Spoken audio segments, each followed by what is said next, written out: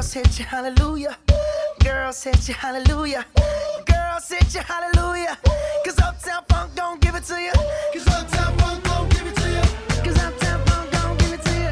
Saturday night and we in the spot. Don't believe me, just watch. All right, Seahawks fans, it's Friday. That means it's time for another edition of Softy and Brian, Hawk Blogger, talking about the Seahawks game. Dave, we've got a big one coming up Monday. Woo-hoo. How you feeling? I'm feeling good, man. I'm fired up. It feels like the rivalry is maybe coming back a little bit. You know, I kind of liked it back in the day when the coaches couldn't stand each other. And do yourself a favor. Don't believe a word out of Pete Carroll's mouth when it comes to his thoughts on Jim Harbaugh. Oh, hi, Buster. There you go. There's the appearance by Buster. Sorry about that. The professional production going on right now. I think Pete Carroll really despised Jim Harbaugh when he was at Stanford and despised him even more when he was at San Francisco, and loved beating him. You know, did have some respect for him as a head coach, but kind of feels like maybe it's coming back, huh? Yeah. I mean, I don't know about you, man, but there's been a lot more media requests for Seahawks takes. There's been more 49ers fans, crawling out like zombies from the grave to act like they've been there the whole time.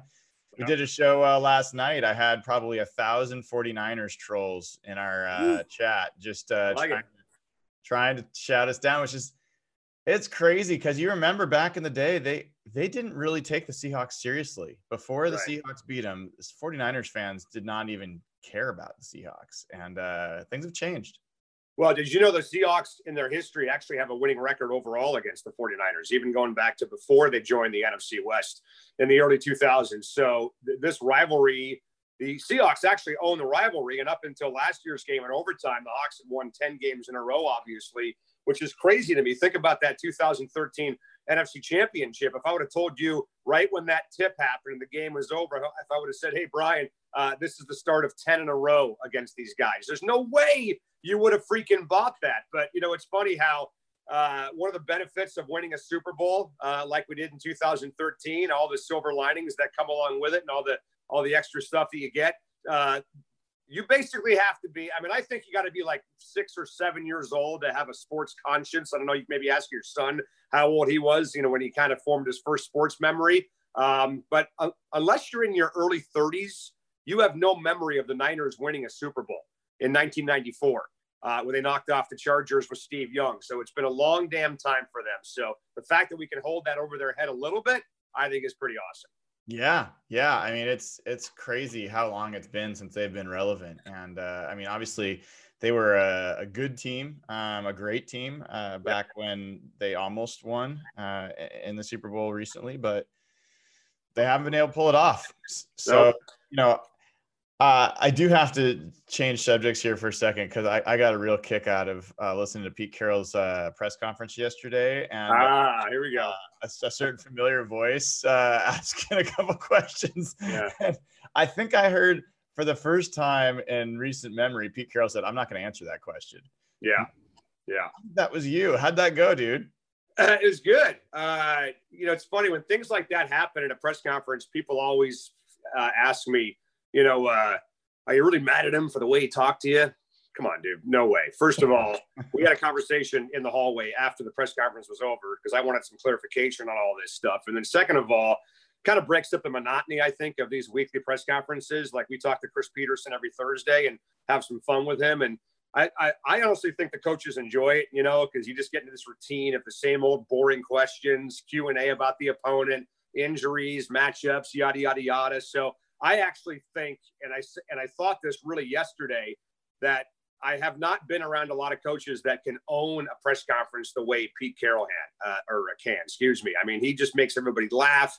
He starts off yesterday by talking about what a big game this is, and then references the Globetrotters to begin his press conference yesterday. He's making jokes. He's cracking a smile. So my question, and again, it's not a gigantic concern, but I think it is something to keep an eye on.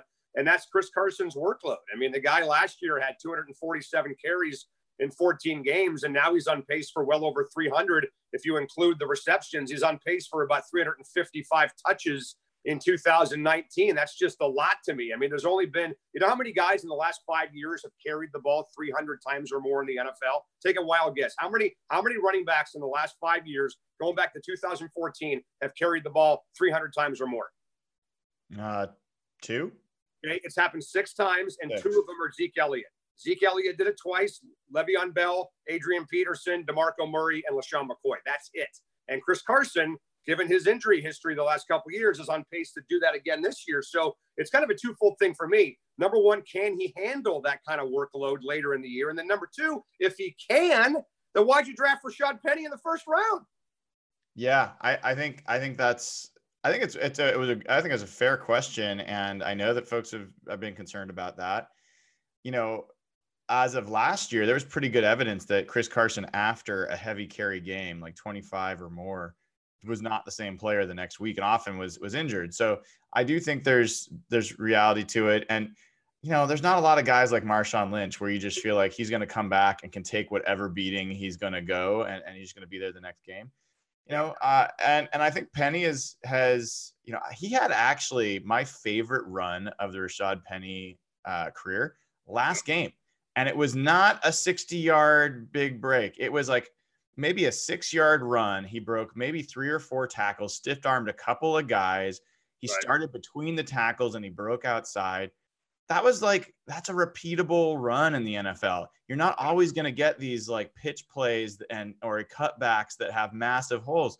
So it's nice to see Rashad Penny start to get some of those. And, you know, I've been a critic of him. So I'd like to see that happen. Look, Dave, you look at this game Monday night, the Seahawks have to run the ball with some effectiveness. They don't have to like just ground and pound and forget that they have got an MVP quarterback. It's not that, but I think we need to see a healthy dose of Rashad Penny and Chris Carson. They both got to hold on to the ball.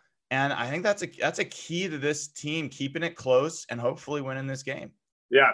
No, I mean, look, I think it's hard to argue against that, obviously, but I will say this, that the Niners have played 8 games this year. They're obviously 8-0, as you guys know, and they have faced a grand total of 2 teams in the NFL from a pass offense perspective that are in the top half of the league in yards per attempt. And one of them was the Buccaneers in the opener in week 1. The second one was the Rams, when maybe the Rams weren't going as good as they're going right now. So they haven't exactly faced the monsters of the Midway when it comes to passing offenses so far in the NFL. This will be the best passing offense. The Seahawks, of course, at number 5 overall in yards per attempt, which is kind of how I measure things, to be honest with you. It's the best passing offense the Niners have faced all year long. And it's funny how I'm seeing all this stuff about Richard Sherman, how great he's playing. Yes, the passer rating against is in the 30s, but you talk to guys down there in San Francisco, and they don't see the same tight coverage from Richard Sherman. They don't see the same guy that we saw 3 or 4 years ago. So I'll be honest, I have not watched him play a lot up close. I'm looking forward to seeing what he looks like in this game on Monday. Can't wait to see what him and Lockett look like together if Lockett goes up against him in the game on Monday. But I agree with you. The best way to win this game is to keep Russell Wilson healthy, take away their edge defenders like Dee Ford and Eric Armstead, cancel out their strength, which is their pass rush, and run the ball right down their freaking throat, especially with Quan Alexander not playing in this game on Monday night. So that is a huge key, but I also believe they're going to test that secondary of San Francisco with quick passes to see how good they really are. I'm not sure how good they really are, to be honest with you, based on who they've played so far. Well, I think those are great points. I'll go you one better if I can. You talked about where the 49ers have faced in terms of pass offenses. I actually like to go with DVOA, which is the nerdy thing, right, on Football Outsiders. And you are a bigger nerd than me. That's why. Yeah, I try. I try. But it takes into account opponents, adjusted, all the kind of things, where the game was played. The Seahawks are the number 1 pass offense in the NFL. Yeah, there you go. Number 1 pass offense in the NFL. And from a defensive side, 49ers, they're the second ranked defense according to DVOA, but they're number 1 against the pass, and that's with all opponent adjustments in there. Yep. 20th against the run. 20th. Yep. So this is a defense that has not stopped the run very well. They have not played good run offenses, and they still have not defended the run well. So I do think the Seahawks, need to lean in there. Interestingly, the Seahawks, they were a good pass offense last year. They're number 10 in DVOA pass offense this year. So they've been kind of coming on a little bit lately, but hasn't been great. So, I have watched a number of the 49ers games. I think Richard Sherman looks pretty damn good. Back and forth with my buddy Evan on Twitter today, who's dying to see the Seahawks MVP Russ burn Richard Sherman. Yeah, why not? Yeah. I know you're in the same camp. I'm like, that is the stupidest thing. If the worst possible decision, like strategy to try to win this game. Let's go, in reverse order. Number 3 would be, let's take a lot of deep drops and think that our offensive line is going to pass protect. Yeah, I agree with that. Would be, let's put the game in Jason Myers' hands and let him every time inside the 40. Number 1 is go after Richard Sherman. That is an idiotic thing to do in this game.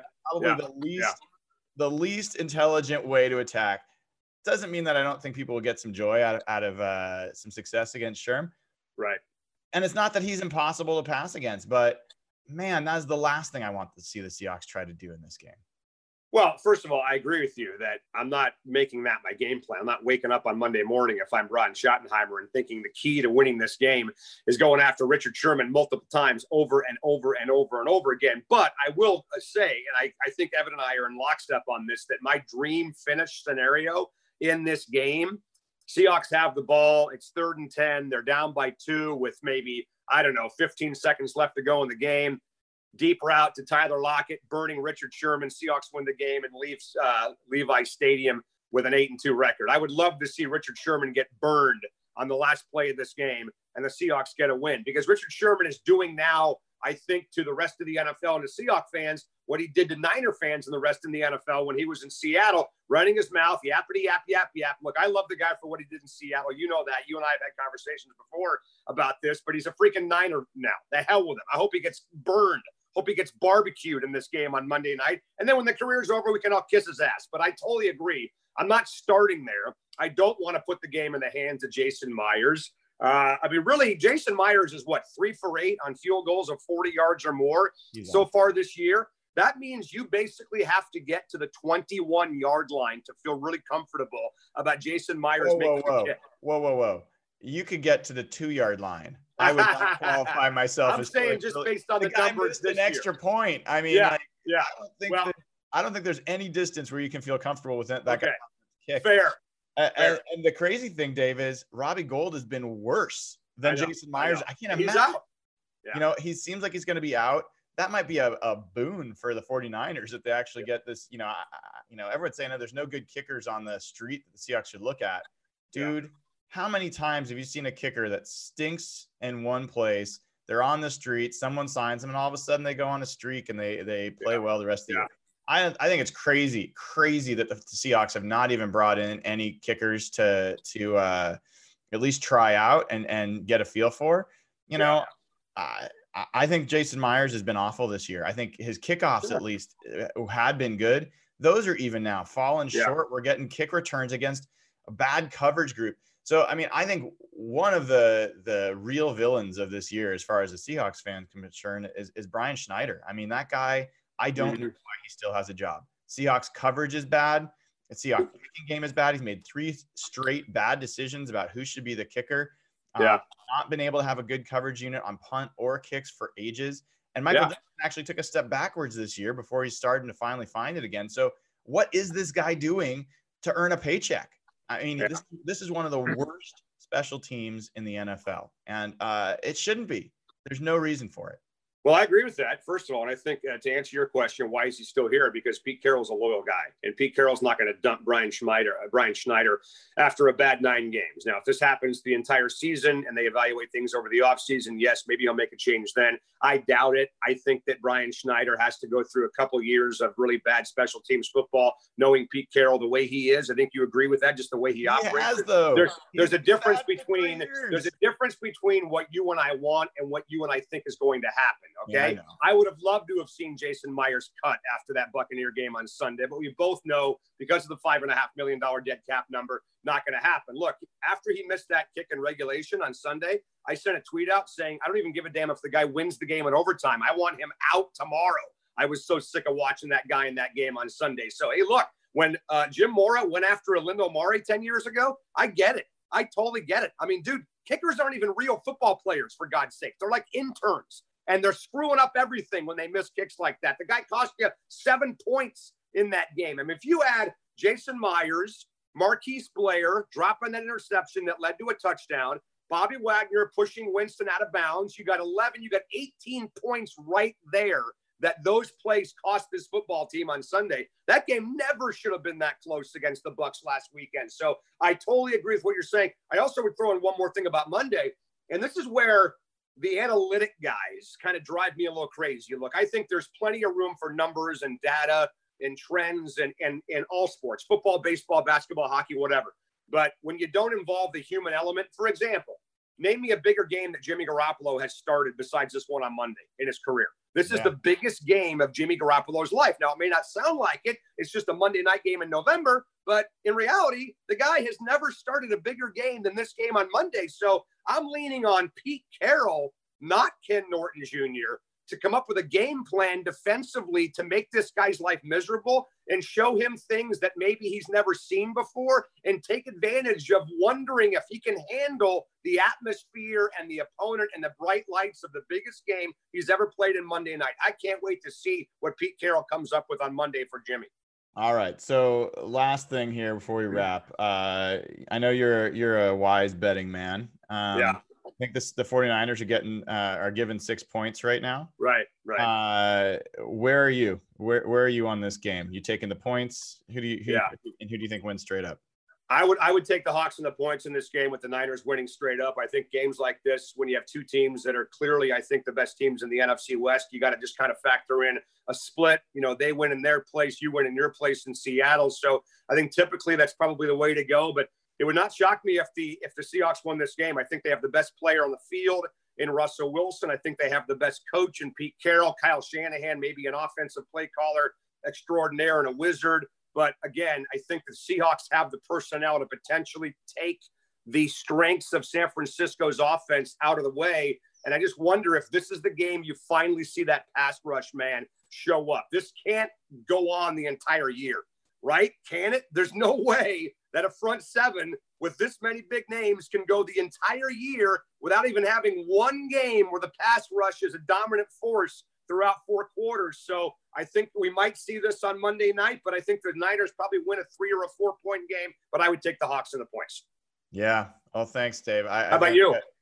Again, you know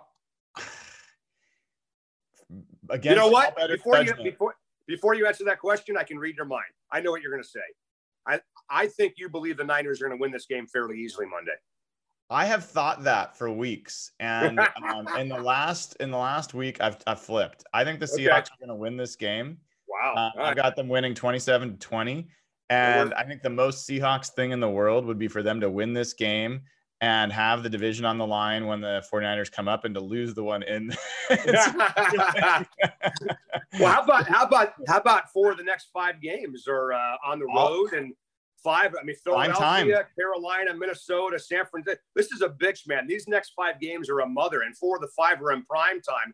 I mean, we're not going to see the Seahawks play a game at home for a month, for crying out loud, until they play Minnesota on Monday Night Football. This is one of, ever since we've been covering the Seahawks, I think together, this may have been one of the tougher 5-game stretches I think the Hawks have played in the Carroll era.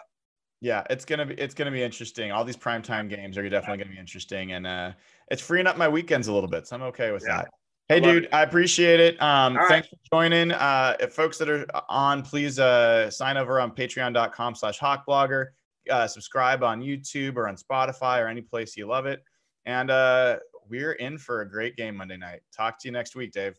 Can't wait, man. We'll be at the Emerald Queen Casino in Tacoma if anybody wants to swing by and watch the game on their gigantic HD screen. It's like watching the game in a movie theater, for crying out loud. So if you're in the area, come on by the Emerald Queen. That's a great time. And anything that folks should be tuning in for tonight on your show this afternoon. We are actually heading to Corvallis in about an hour from now for the big UW Oregon State game, baby. Yeah, huge game. Ooh, the nation's watching Beavers and Dogs at 7:30 tonight. So a lot of Husky talk before the game tonight. And Dick Fain actually is giving away a pair of Sounders tickets for the game on Sunday at 3:00. So tune in for that.